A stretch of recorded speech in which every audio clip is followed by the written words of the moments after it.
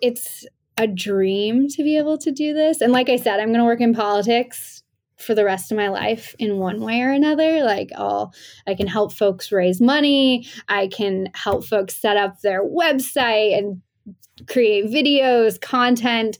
There's a lot of ways that I can be useful. And right now I've found a way that I can be very, very useful and do something that I find interesting as well.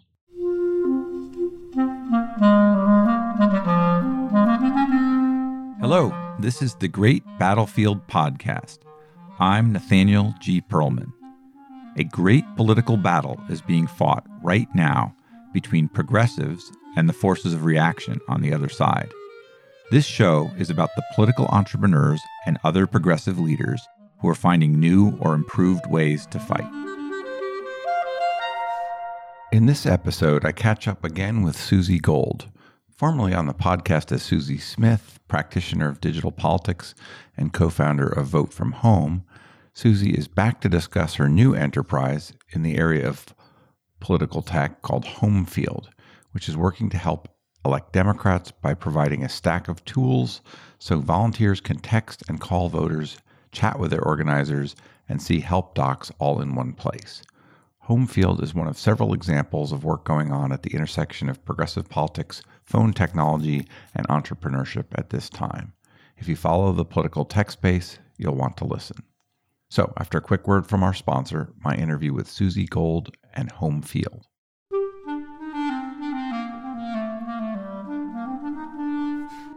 This episode is brought to you by Graphicacy. Graphicacy is an analytic design firm that can help you advance the mission of your organization using your own real data and information. They are 21st century visual communicators who create interactive graphics, motion graphics, and data visualizations. You can find Graphicacy at graphicacy.com. That is GRAPHICACY.com. With Graphicacy's help, you can visualize a better world. Hi, Suzy. Nice to have you on the show again. What's changed since last time we spoke? So last time I was the co-founder of Vote From Home, which talked to Democrats in swing states who had never voted by mail before. We made 26 million texts and calls from July 2020 until November and helped a lot of people vote by mail for the first time. And now I'm coming to you as the CEO of HomeField, which is an all-in-one peer-to-peer text, call, volunteer chat, and volunteer help platform for Democratic campaigns and causes. Some changes on the personal side as well, weren't there? That's true, yeah. So Suzy Gold now instead of Suzy Smith, because I'm married, I had a baby, I have a 9-month-old, so things are much more exciting. You have 2 babies. You got a new enterprise and a new child. That'll keep you busy. Yeah, certainly.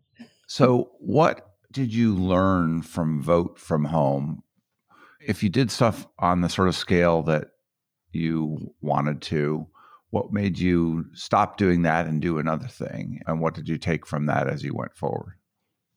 Well, leading up to Vote From Home, I had almost 10 years experience of working on campaigns, mostly as a digital director, but I often got myself involved in field just because my goals, closely aligned with theirs. There were lots of stories to tell when it came to volunteers and voters. And I always loved volunteer empowerment and just how campaigns were giving people a pathway to take action, to make a difference in their community and their country. And with Vote From Home, we were volunteer run in terms of our direct voter contact. So we empowered people to reach out to voters in swing states and walk them through the process of voting by mail. We also had an interesting donation model. For every $25 donated, we sent 20 mail ballot applications to voters in swing states. So it was kind of this direct action, and then they could take the next step to get involved and talk to voters. And through that process, I got really tired of our organizers, ending a training and following up with the volunteers with an email that had a link to the text tool, a link to the call tool, a link to help docs, a link to a Slack a channel. And most of our volunteers weren't set up to use multiple channels in order to do one thing. So I wanted to collapse the stack, put it all in one place so that volunteers go to homefieldorganizing.com. They log in at one place. They see their assignment. They can chat with their organizer in the same window. They can see help docs that are easily edited by the organizer. And also they can get feedback on their progress in terms of you've, made 5,000 calls, sign up for another shift so you can reach more voters. Building in the incentive to the tool to get volunteers to sign up for another shift, to go back with the campaign, to do more work. Because I think right now that heavy lifting is done by organizers, and they shouldn't be tech support, and they shouldn't be doing some basic follow-up and kind of report backs that technology can do for us. So that's what I'm trying to accomplish with HomeField. So is HomeField kind of what you wish you had at Vote From Home? Yeah, so I sort of scratched my own itch. I didn't want to pay for an additional Slack channel. And so we put everything in one place. We're using an open source chat tool that has pretty much all the same functionality as Slack, but it's open source. So it's very easy for us to customize. And it's also end-to-end encrypted, which is different from Slack and I think helpful on the security side for campaigns. But yes, I'm creating my dream tool, which is something that I have to kind of bring myself back to reality sometimes because I can't believe that I get the opportunity to do this. So who would be the consumer of this tool? I mean, are you going to get Vote From Home going again for the next elections? Are there other organizations that you think would be well suited by this? Who ultimately will be the users? So campaigns are our customers, and our users are both organizers and volunteers. Obviously, volunteers don't make the push. They aren't the demand for setting up a text and call tool. That comes from the campaign side of needing to talk to voters. We have clients, statewide clients, and also folks at the municipal level. I think HomeField is honestly a really good tool for folks who don't have a big team and maybe have never run for office before. So newer candidates, because we provide a lot of support within the tool of setting up infrastructure in order to get your volunteer team going. I think a lot of things are added on ad hoc and people learn from their mistakes, and we want to give campaigns kind of this package of here's everything you need to text and call voters to manage your volunteers. So campaigns are our customers, but I want to delight both campaigns and volunteers because I know if we do that for volunteers, it'll be an accelerant for campaigns of getting them to come back for additional shifts, getting them to donate in a grassroots way. I always have mixed feelings when I talk to someone who's building a new campaign application. Just texting tools alone, there's a bunch of them out there, as I'm certain you're aware, and there's other people I'm aware of who are building new ones or repurposing ones from adjacent niches. And when you're a campaign, you may have a bunch of different technologies that are used to manage your data. And when you add another one in, then you have all of the challenges with synchronizing data with the other pieces that you're employing. Why is this something that makes sense to do as a separate enterprise outside of the other existing tools?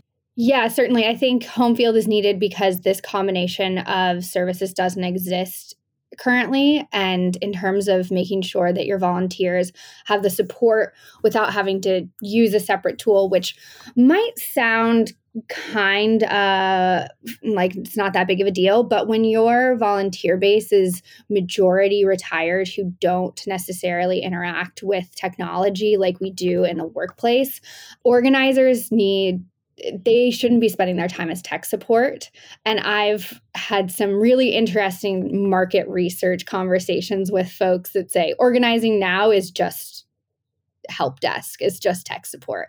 And organizers should be spending their time recruiting more volunteers so they can talk to more voters. We are campaign people through and through. And so I never wanted to create a tool that doesn't fit within the daily process of what it means to get votes or get money. Our Van sync, helps make sure all your data gets synced back into Van. I'm not trying to get campaigns to do anything differently. I'm trying to help them do what they already do just better and to save organizers time. So I am on the same page in terms of skepticism about new tools because I have been there being pitched about things that I supposedly need. I pass most of the time. And now I'm on the other side of the conversation of trying to tell campaigns why it's helpful to have all this in one space.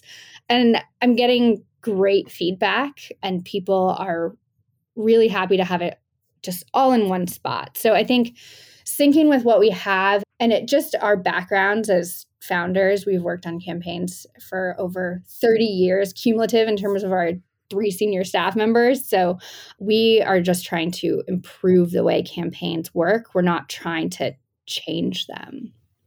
So tell me a little bit about the founding story of this. How did you pull this together? Did you have to raise money? How did you find the partners or the other people to work with? How did this all come together?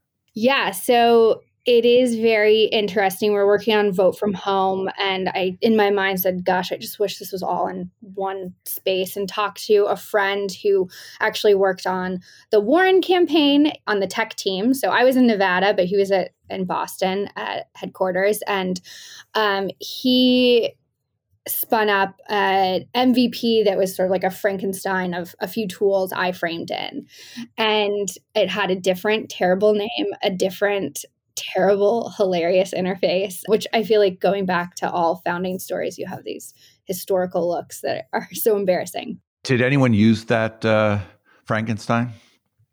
We did have some organizations use that Frankenstein. Because actually that's the way, I mean, in a lot of ways, that's the way they teach you to start something up in tech these days is, it's important to get something out there and start getting feedback rather than maybe making it perfect. And then you can iteratively listen and make it better, right? Yeah. So our MVP was created with a text tool, a call tool, and a chat tool in 6 weeks. So from July until the kickoff of Labor Day. We launched on Labor Day, and we got a few clients for the 2020 cycle. Who used it for example? Like, are we talking about small campaigns, big campaigns? Some multi-state organizations, like Leadership Conference. A few PACs used it. Vote from Home used it for one state as a test, but we were mostly with the AV table. And so, but so much more valuable to have some feedback from that cycle than to not have any, right? Oh, yeah. And that's an interesting thing, too, about being a type A perfectionist and wanting your dream to be perfect when you release it to the world, when in actuality, I'm releasing this thing and I have to hold back the excuses and sort of but this is going to be better, but we're going to have these advancements. And I get told by my co-founder very often, just shut your mouth and, let people experiment and give you feedback. And I think something else that's been really fun is just the UX tools that exist now, like Figma, where you can create and animate something and then test it with folks.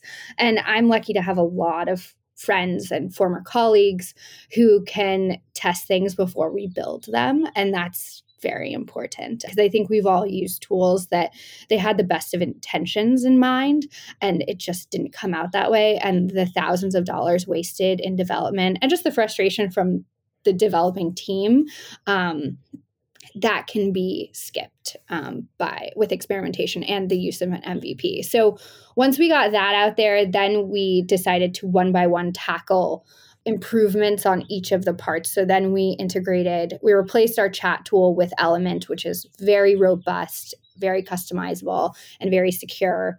We did a security overhaul, and one of our developers, that's his experience and strength. So that's a big part of the tool. And then we built a texting tool, and now we're on the dialer. So are people being paid to do this, or did you raise money? Sometimes I have a problem of asking too many questions in one question, but try and answer some of the other pieces that I spun out there.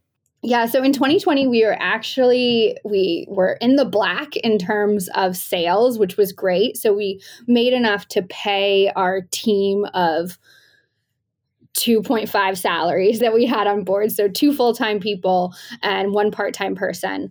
And then we actually had some consultants as well. So I would say it was 4.5 people that we had in 2020. And then I was able to get investment from a former colleague who's worked in politics for a long time, but like Clinton politics, the first Clinton. I worked with him at a PR firm after college.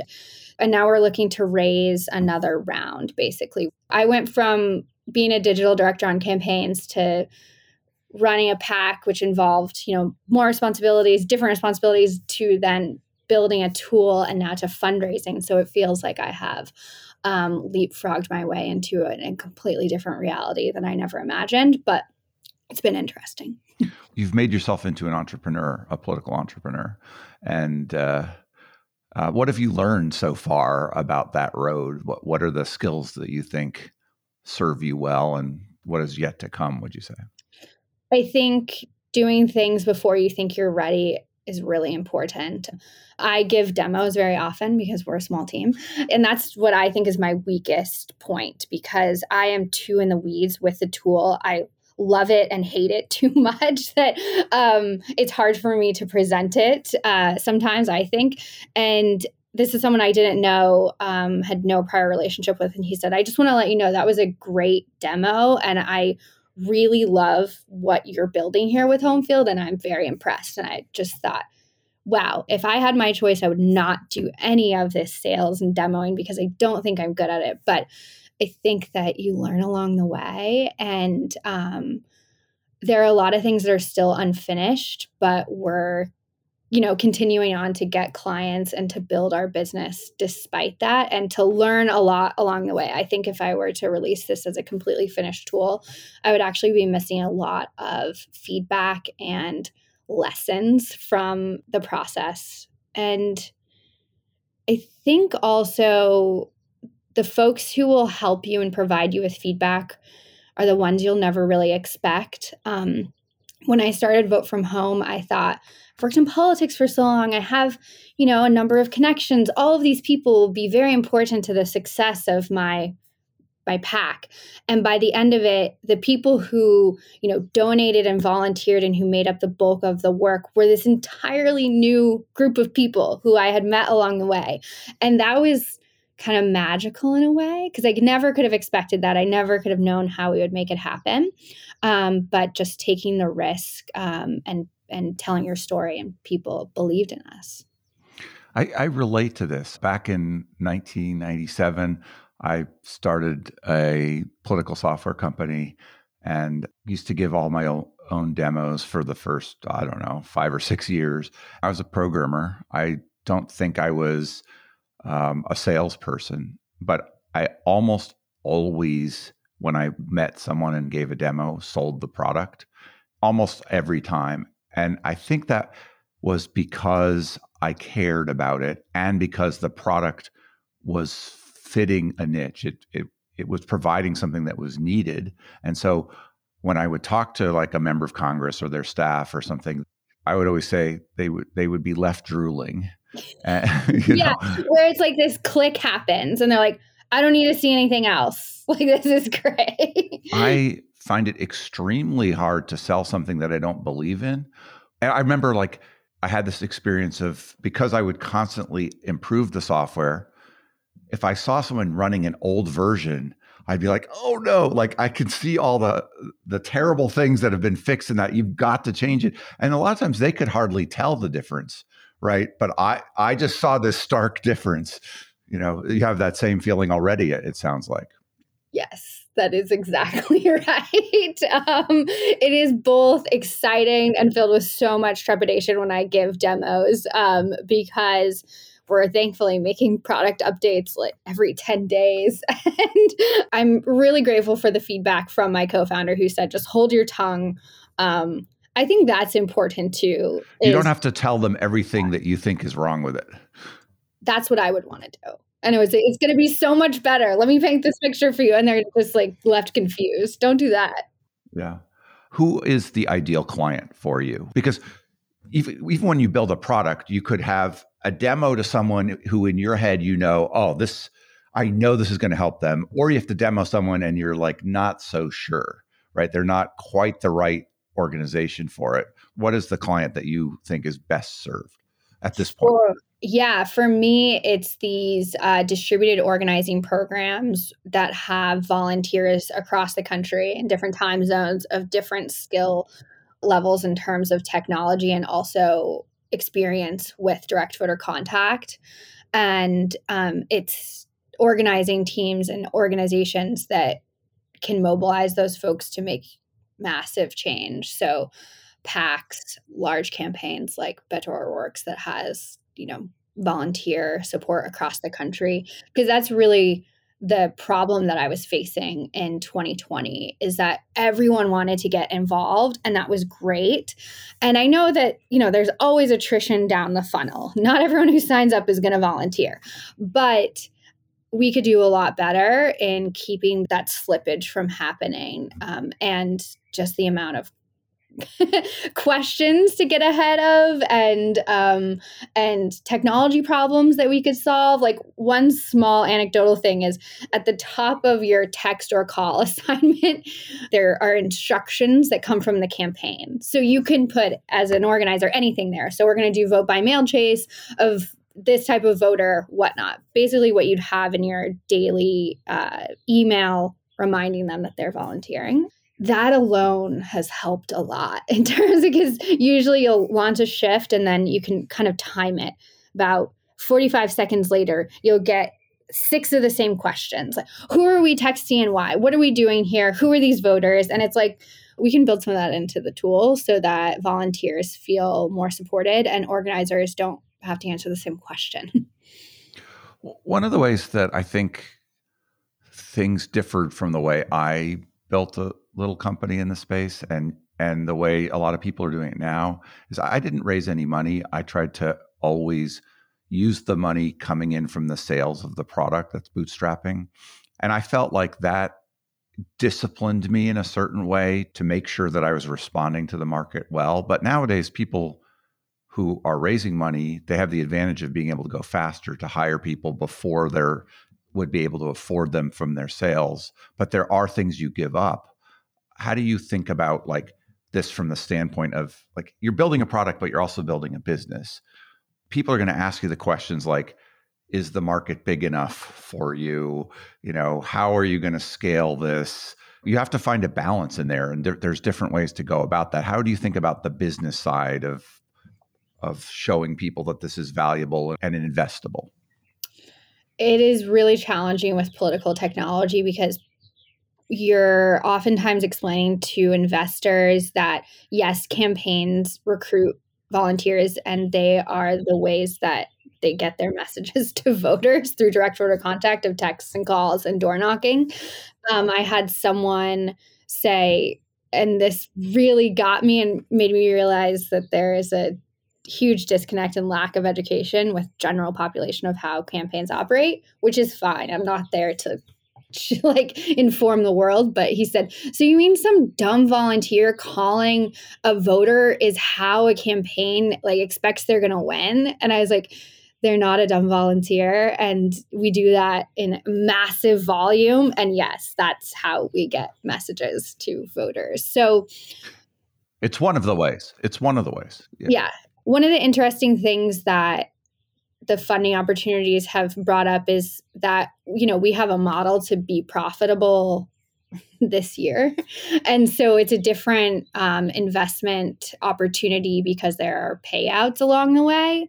And we have people who are shocked by that we plan to grow and have a path to profitability very soon, which I think says a lot about the outside business world and like generally venture capital. But part of that is that it's a path to profitability on a fairly small scale, whereas a lot of times people who are investing want to, run in the red because they're aiming at being a fairly big company in order to get some kind of multiple back on their money. Hopefully, people investing in progressive political tech are a little less worried about that kind of investment and more interested in like making an impact. But who do you go to? Who are you going to try to find this round of money from? I mean, it's definitely social impact investors and even people who maybe haven't actually done social impact investing, but I've found a kind of niche of people who are Democratic supporters and volunteers and have said, oh my goodness, I had such a terrible time because of these disjointed tools. And so it's more of definitely a passion project and wanting to solve a problem that they've had. I think also with the outside venture capital world, exit strategy is a big part of it. And I know I'm going to work in politics for the rest of my life. It may evolve and look different, and it may be at HomeField for the rest of my life. I don't want to sell for a big payout, or any sort of payout. Like I want to keep doing this and keep iterating and adapting to what campaigns need. So that has been a tough sell as well because I don't have or want an exit strategy. I would say it's probably too soon to be saying you don't want an exit strategy because you don't know how you're going to feel in 10 years. And the market is very different. Like there are a bunch now of different progressive political tech companies, and there will be others that have capital, that have scale, that might look down the road at something that you've built that's valuable and say, we could integrate this into a platform, Civitech or PDI or NGP Van or one of these players out there. And you could, another road for you is like, make those platforms better through adding what you have in and help, architect what they have going forward. It sounds like you're a little resistant to that. I think that makes sense, trying to be independent and trying to do your own thing. But like, how much do you think about the broader market as you build this in the beginning stages? I think that there's a lot of room for improvement in how our tools serve campaigns. And we, unfortunately, because of the lack of market opportunity, there hasn't been a lot of innovation, I think. And sort of if you have a client base and you have revenue, change has been slow to come. And so I just wonder if that change will start to get stoked and happen a little bit faster. That's what I am interested in. Well, one of the ways that change has come is by there being a very healthy external market of startups in the space. The companies funded by Higher Ground and New Media Ventures and ones that are unfunded and that are all over the place, some of which get absorbed into those companies, and they bring that innovation. And that's a fairly new development and an interesting one. Yeah, I think that companies like Mobilize America that provided something campaigns really needed, which was a very easy event scheduling tool. And then also Reach for relational organizing. But I think a lot of just given how campaigns operate, adoption has been so hard. Yeah, well, it's hard to be a campaign and have a stack of 27 tools. Even when I've talked to some of the most, in the know CTOs for like a state party, they can't adopt too many tools. It's too much integration. It's too much training. It's just too many pieces, right? And that's part of my concern about each new one that shows up. It just becomes such a muddy niche. But I guess if some particular part is well served, that's an advance. That's part of what you're up to. Yeah, and I think as people who've worked on campaigns for a long time, we're just trying to help campaigns do what they do already better. And I actually will say back to the bootstrapping and sort of making the most out of your time in sales is we have customer success team that are all former campaign staff, and we are able to pitch in ways. It's not just a tool that you're buying and having access to in order to send texts and calls. We do volunteer trainings, we do volunteer support. We understand that especially smaller campaigns don't have the teams in order to do that. Scaling that is challenging, obviously, but at this point it's something that we can provide our customers because we've been in their shoes, and I know that how helpful it is. And I think that's a big differentiator with us compared to other tools. You don't just sign up, you get the keys, and then we bill you every month. We're there to help. If you succeed and you have a bunch of campaigns that really love what you're doing, and they're like, this becomes like a go-to tool, then what happens almost inevitably is the campaigns and other potential clients will come to you and say, could you also do this? And there's kind of a pull to broaden your offering to the whole suite of every tool that a campaign might use because they like you, they like the service you provide, they like the ease of use and the technology. At this point, do you set any boundaries on what you want to be, or are you open to like, why don't we solve an adjacent one and add that on? How do you think about like your long-term mission? We actually talk a lot about business priorities and how they translate into development priorities. That's a constant focus because you can get pulled in different directions, especially as you're growing and you're trying to fill the need for potential clients or current clients, and you see an opportunity for money and you go chase it, and then you've abandoned your, OKRs for the quarter. So what is it? What's an OKR? Oh, it's a objective, a key result. It's like a very businessy. You set these at the beginning of the quarter, and then another thing I've learned. I'm constantly embarrassed by the things I don't know, but I think exciting. it's better to ask the question and have other people then understand it. It's like KPIs, or there's so many. That's true. Yeah, DVC, direct voter contact. So we constantly think about that, and not to say that that's going to be solved by thinking about it, but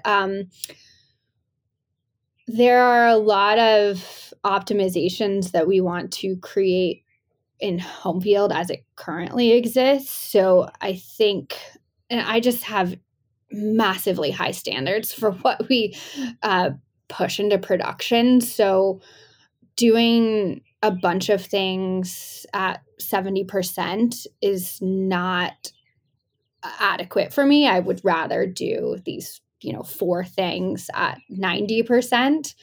I think it is challenging in those months between the end of campaigns and when you have that downtime and you are thinking about maybe diversifying your client base. And so building new functionality into your tools based on, some ballot measure that's taking place or something like that. We want to make it easy for volunteers to talk to voters and make sure that organizers don't have to be tech support. And we have our work cut out for us in terms of the tool that we're building now. So I just think being focused on those priorities. Well, that makes a lot of sense at this stage for sure.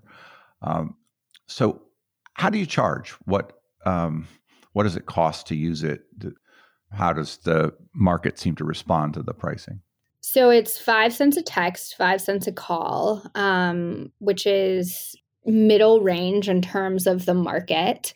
And then it's a $200 setup fee, which goes toward your 10 DLC registration, which I don't know if you've talked about on the podcast before, but I have. I know that the regulations around texting are changing, and that some people are predicting that that's going to really change this peer-to-peer texting.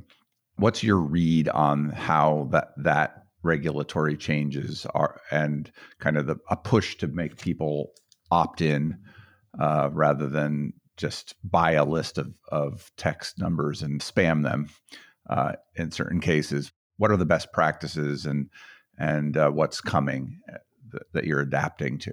So I actually think it's a good thing for campaigns and obviously consumers. Basically, if you want to send text messages that are not opted in, you need to register with the campaign registry, which is this new governing body created by the carriers. So T-Mobile, AT&T, Verizon, and basically, you can think of it kind of like the FEC, but for texting. If you want to raise money on a federal level, you've got to file your reports and you have to be in compliance.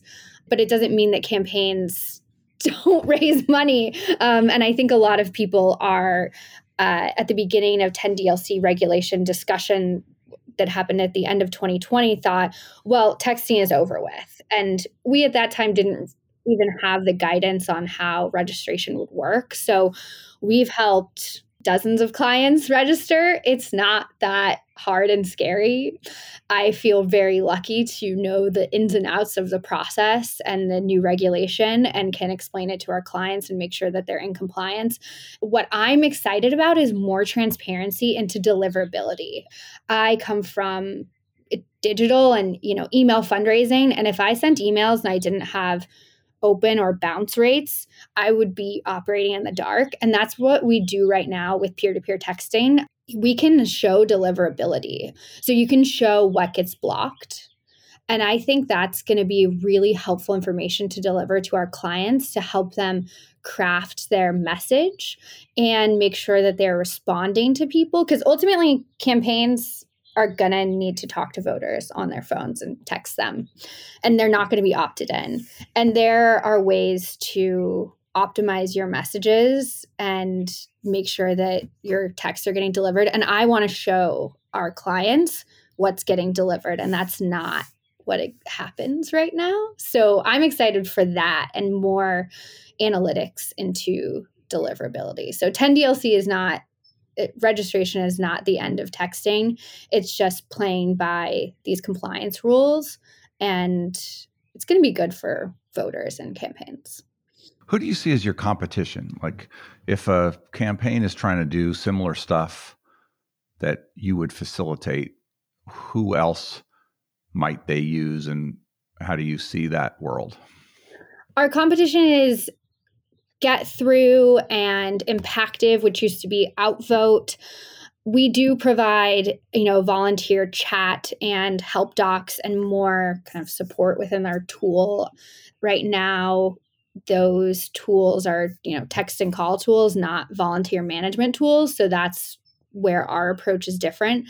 Hustle also, although they don't have a call tool. So those are the folks who we're competing with in terms of functionality, pricing, things like that. And I think it's funny because I love this stuff and I get so excited about texts and calls, but I often will email people. I'm like, you want to talk about your favorite subject? Texts and calls, because campaign managers don't care that much. They want the cheapest tool and they don't want to hear about how it's broken.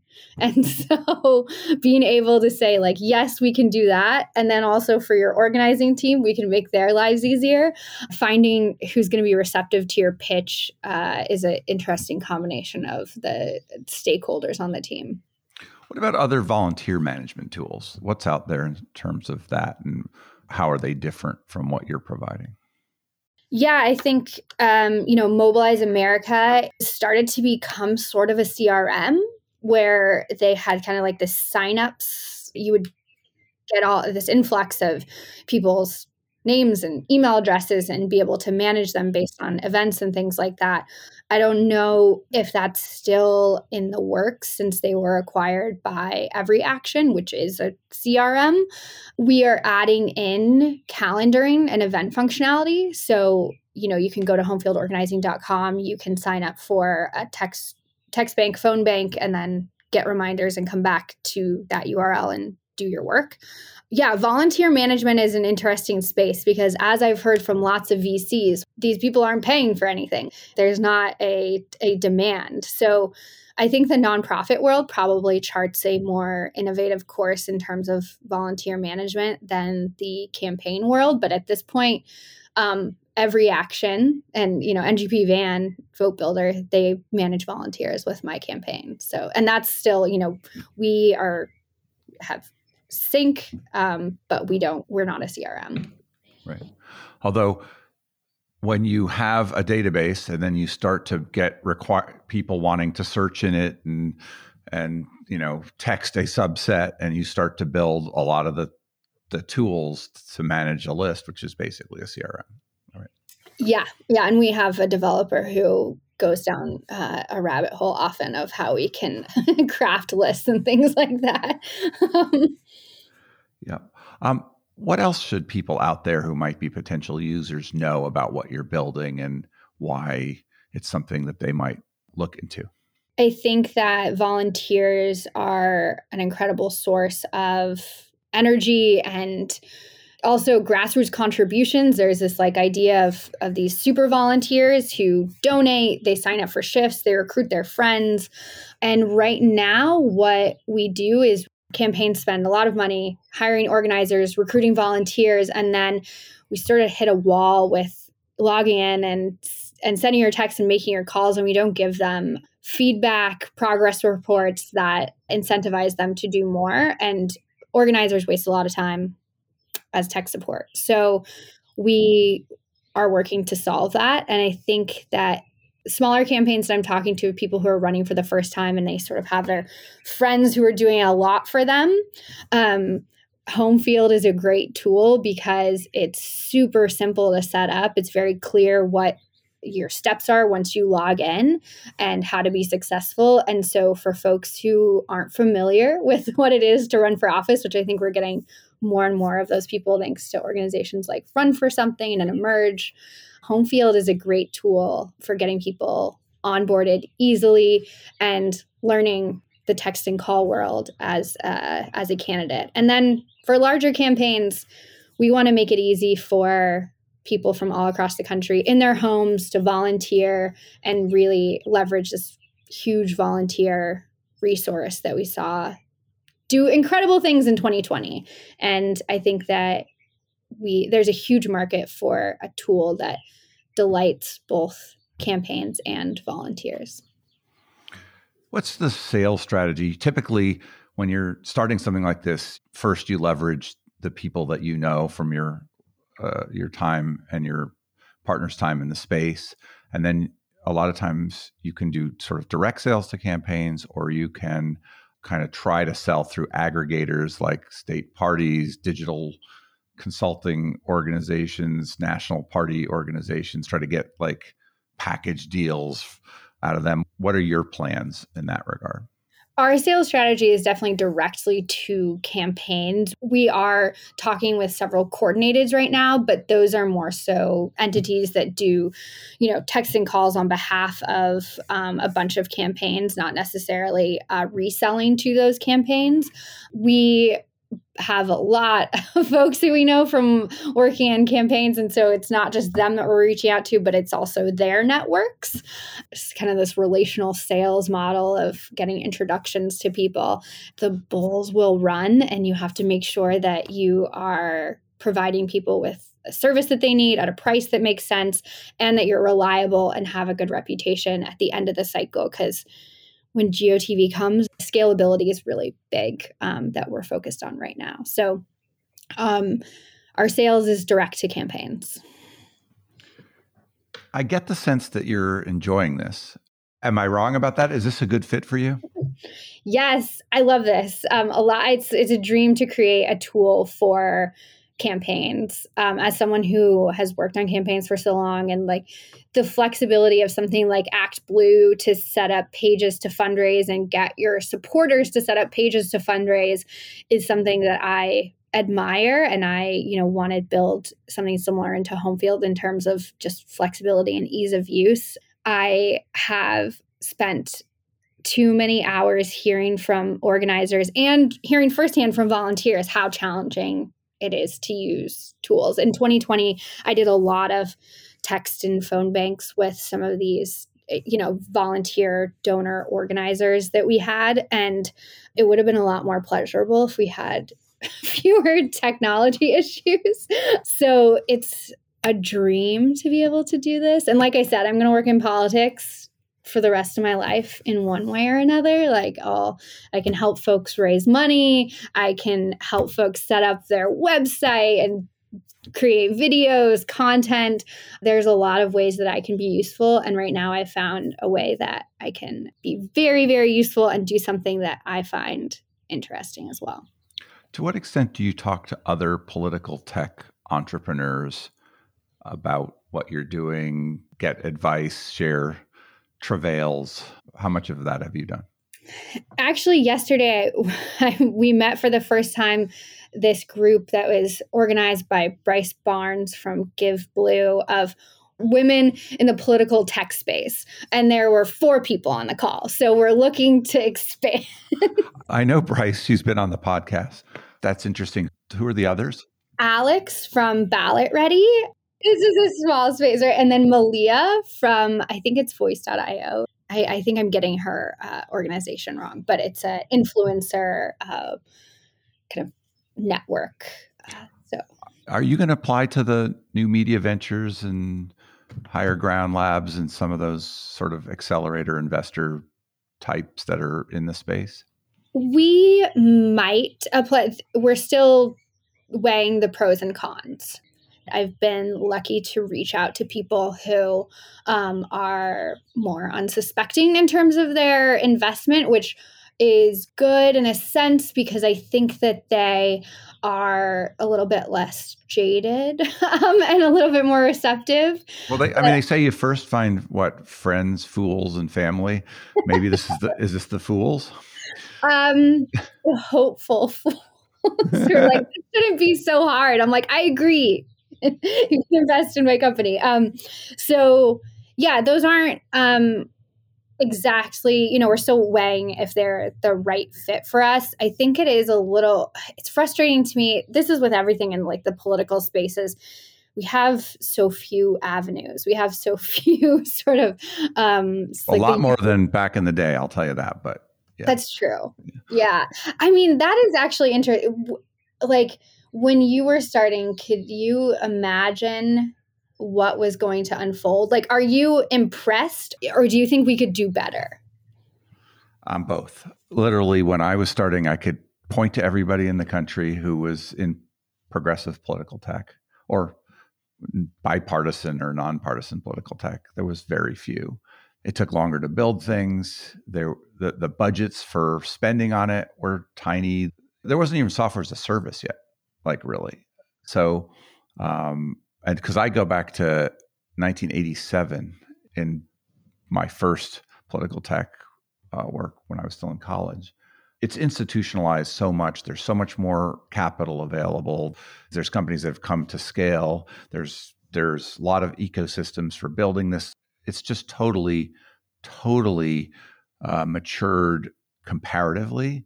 And yet the frustrations with the actual tools and stacks that you can build, the expectations are so much higher and the frustrations, they remain very large. There are so many things that are just too hard to do.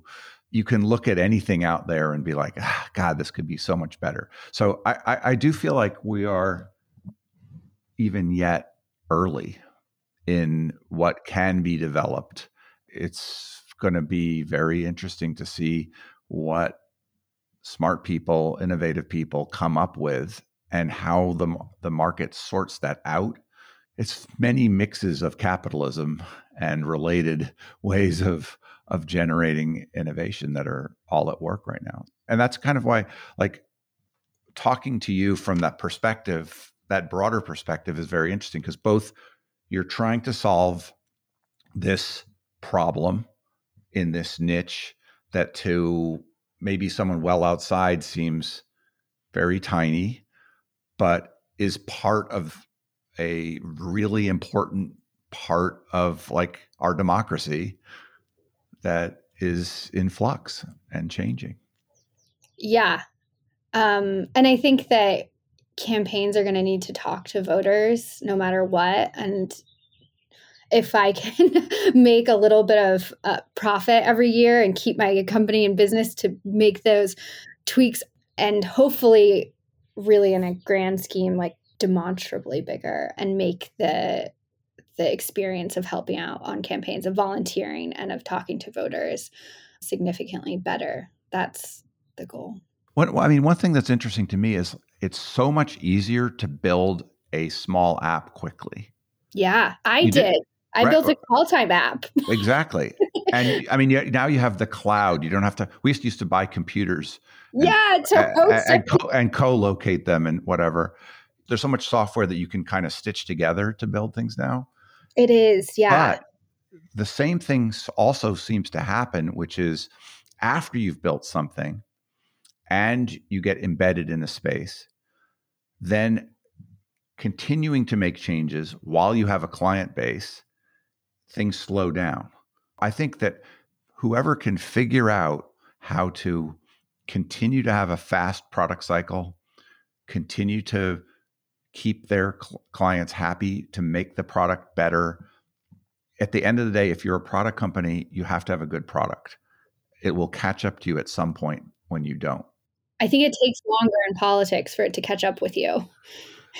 I think there's bad products in every part of the economy. When there's a huge market, you can have more capital. You can maybe have the opportunity to build some better things. But I've been amazed at small business software and things that have not changed much in a long time. Like QuickBooks, I use, right? The desktop version, I'm very happy with it. But like their online version, which has been out forever, is not as good. And that's Intuit, right? That's a big successful enterprise. Is there a question that I didn't ask you that I should have about what you're up to or where you're going? Something I like to talk about is is it really worth creating a product that delights volunteers when we've seen that campaigns will recruit volunteers, they'll get them to do the work that, they sort of like drag them kicking and screaming to do what you need and reach your goals.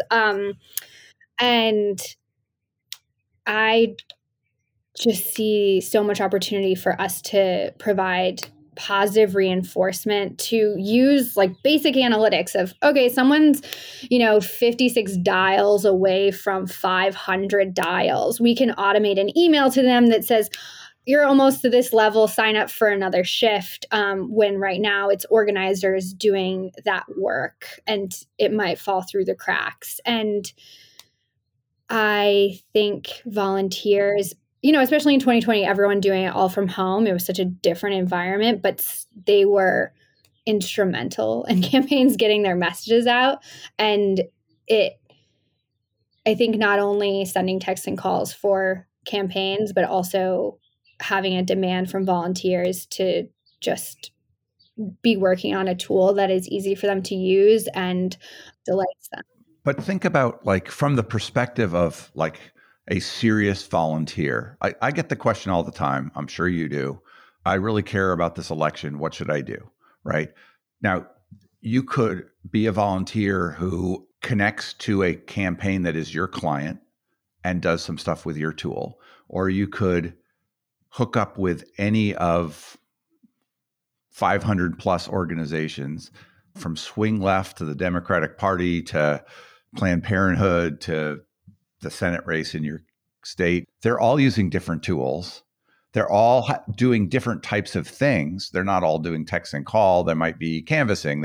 So like to be a fluent volunteer, you got so many options, so many things to learn. And a lot of volunteers they're not necessarily that advanced technologically, nor should they have to be. There's still work to be done in sort of globally helping volunteers help the party. Yes. And making it easy for them to get involved. Yeah. Would love to have the DNC as a HomeField client and make it easier and more delightful for their volunteers to take action.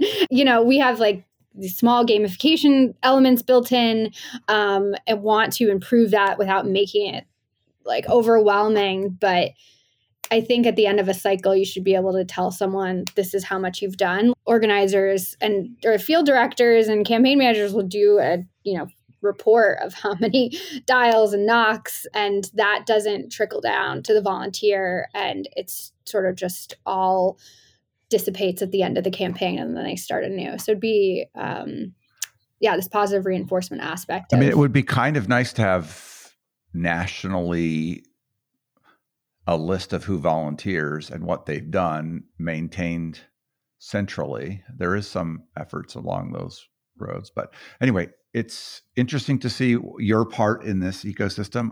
I wish you the best of luck. Anything else you want to say? No, thank you for taking the time to speak with me. Our website is goodfightpolitical.com, where that's our parent company's name, but our tool is called HomeField Organizing. So if you want to learn more, you can go to goodfightpolitical.com. Okay.